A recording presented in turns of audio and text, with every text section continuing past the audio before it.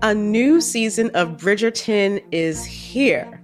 And with it, a new season of Bridgerton, the official podcast. I'm your host, Gabby Collins, and this season, we are bringing fans even deeper into the ton. Watch season 3 of the Shondaland series on Netflix. Then fall in love all over again by listening to Bridgerton, the official podcast, on the iHeartRadio app, Apple Podcasts, or wherever you get your podcasts.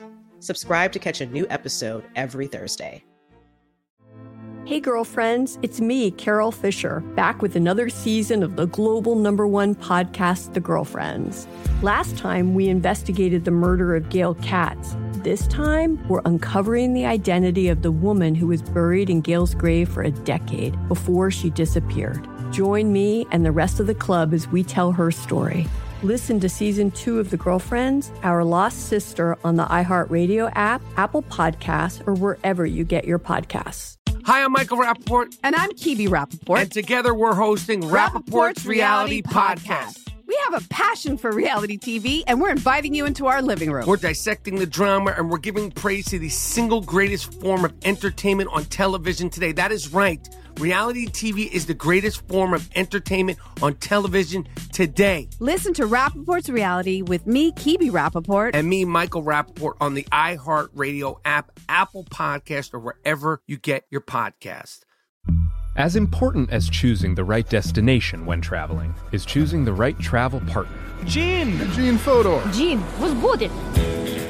But be careful, because the worst trips result when two partners have two different agendas. The CIA really need your help, Gene. Freeze, Americano. Gene, run! Listen to Fodor's Guide to Espionage on the iHeartRadio app, Apple Podcasts, or wherever you get your podcasts.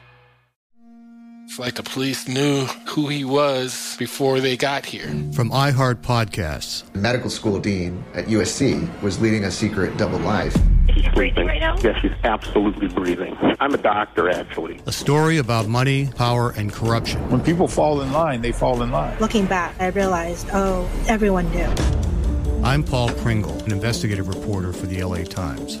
Listen to Fallen Angels, a story of California corruption on the iHeartRadio app, Apple Podcast, or wherever you get your podcasts.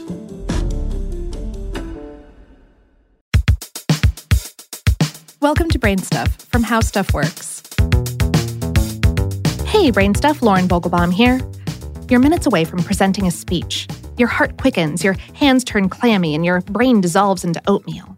Those killer opening lines that you had planned, they've all but vanished with no evidence that they ever existed, just like your all-day deodorant and any sense of cool that you might have temporarily summoned. And all those people around the table in the conference room or classroom or auditorium are doing the absolute worst thing that they could do right now. They're staring and waiting and waiting and waiting for you. I just want to run and hide, you say to yourself. This is not going well. I'm going to bomb. According to both my own personal experience and one Scott Compton, a professor in psychiatry and behavioral sciences at the Duke University School of Medicine, that's exactly what those with a fear of public speaking are thinking.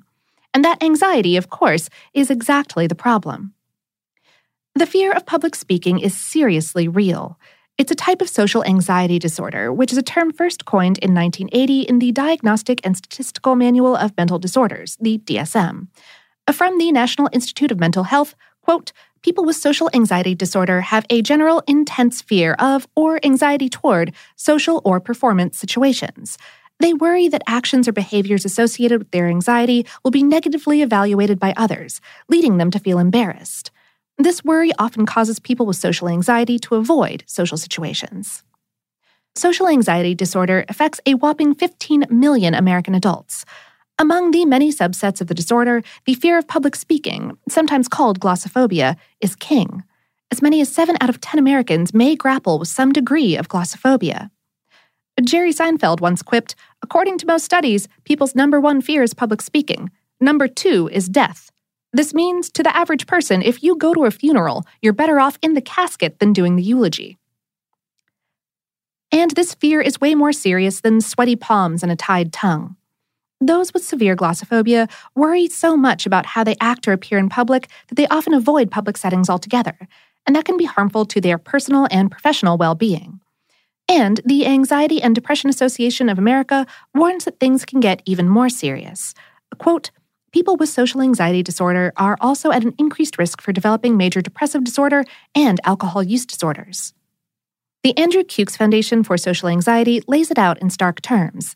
The name may sound harmless, but the disorder is complex, cruel, and anything but simple. Social anxiety is far more than shyness and a fear of public speaking. It's an addiction to avoidance and a disease of resistance. So, what's happening here? Social anxiety disorders, including glossophobia, are defined by extreme fear and worry. They are the most common mental disorders in the U.S. The signs that someone may be experiencing an anxiety disorder may include feeling nervous, irritable, or on edge, having a sense of impending danger, panic, or doom, having an increased heart rate, breathing rapidly, sweating and or trembling, feeling weak or tired, difficulty concentrating, having trouble sleeping, and or experiencing gastrointestinal problems. The anxiety is thought to be centered in the amygdala, a part of the brain associated with emotions. The idea is that the amygdala, acting on bad memories or false ideas of what could happen, releases fight or flight hormones that put the body in a stressed state. Thus, the sweaty palms, racing heart, and the desire to get away. The disorders often start in young people, psychiatry professor Compton says, a shy child who won't participate in class even though he or she knows the answers, or who's afraid on playdates, or who won't join a sports team for fear of messing up, and grow as the child becomes an adult. Compton said, most of the anxiety disorders start in early childhood and go untreated and unrecognized. People end up developing some pretty maladaptive sort of coping strategies. The go-to strategy seems to be avoidance. Those who have been dealing with social anxiety for years, including the fear of public speaking, simply avoid stressful situations whenever they can. And that's about the worst thing they can do when it comes to conquering their fears. Compton said, the more you avoid, the worse it becomes. My motto in therapy is you need to avoid avoidance. It's almost like if something causes you anxiety, you need to do the exact opposite of what your history is telling you to do. Therapy can help a fear of public speaking and many other social anxiety disorders. Cognitive behavioral therapy is a type of psychotherapy, talking things through, that is widely used to treat social anxiety by many mental health professionals.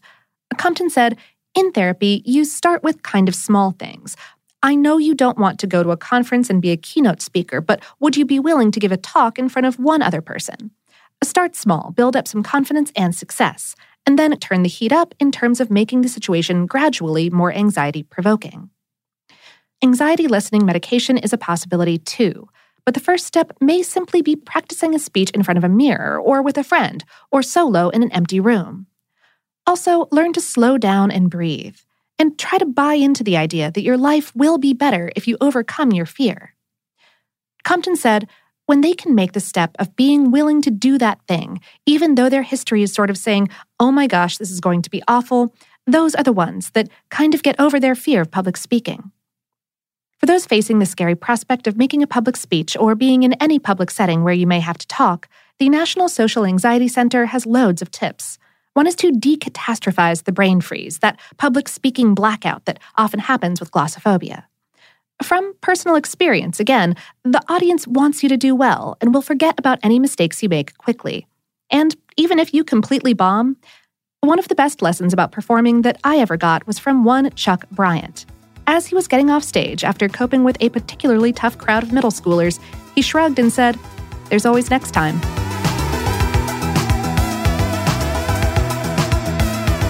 Today's episode was written by John Donovan and produced by Tyler Klang for iHeartMedia and How Stuff Works. For more on this and lots of other calming topics, visit our home planet, howstuffworks.com.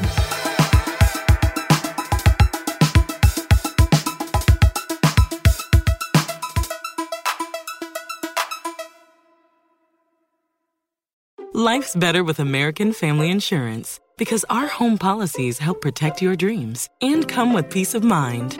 Save up to 25% by bundling home, auto, and life. American Family Insurance. Get a quote, find an agent at amfam.com. Products not available in every state. Discounts may not apply to all coverages on an auto or home policy. Discounts do not apply to life insurance policies. Visit amfam.com to learn how discounts may apply to you. American Family Mutual Insurance Company, SI, and its operating companies, American Family Life Insurance Company, 6000 American Parkway, Madison, Wisconsin. A new season of Bridgerton is here. And with it, a new season of Bridgerton, the official podcast. I'm your host, Gabby Collins, and this season, we are bringing fans even deeper into the ton. Watch season 3 of the Shondaland series on Netflix. Then fall in love all over again by listening to Bridgerton, the official podcast, on the iHeartRadio app, Apple Podcasts, or wherever you get your podcasts. Subscribe to catch a new episode every Thursday.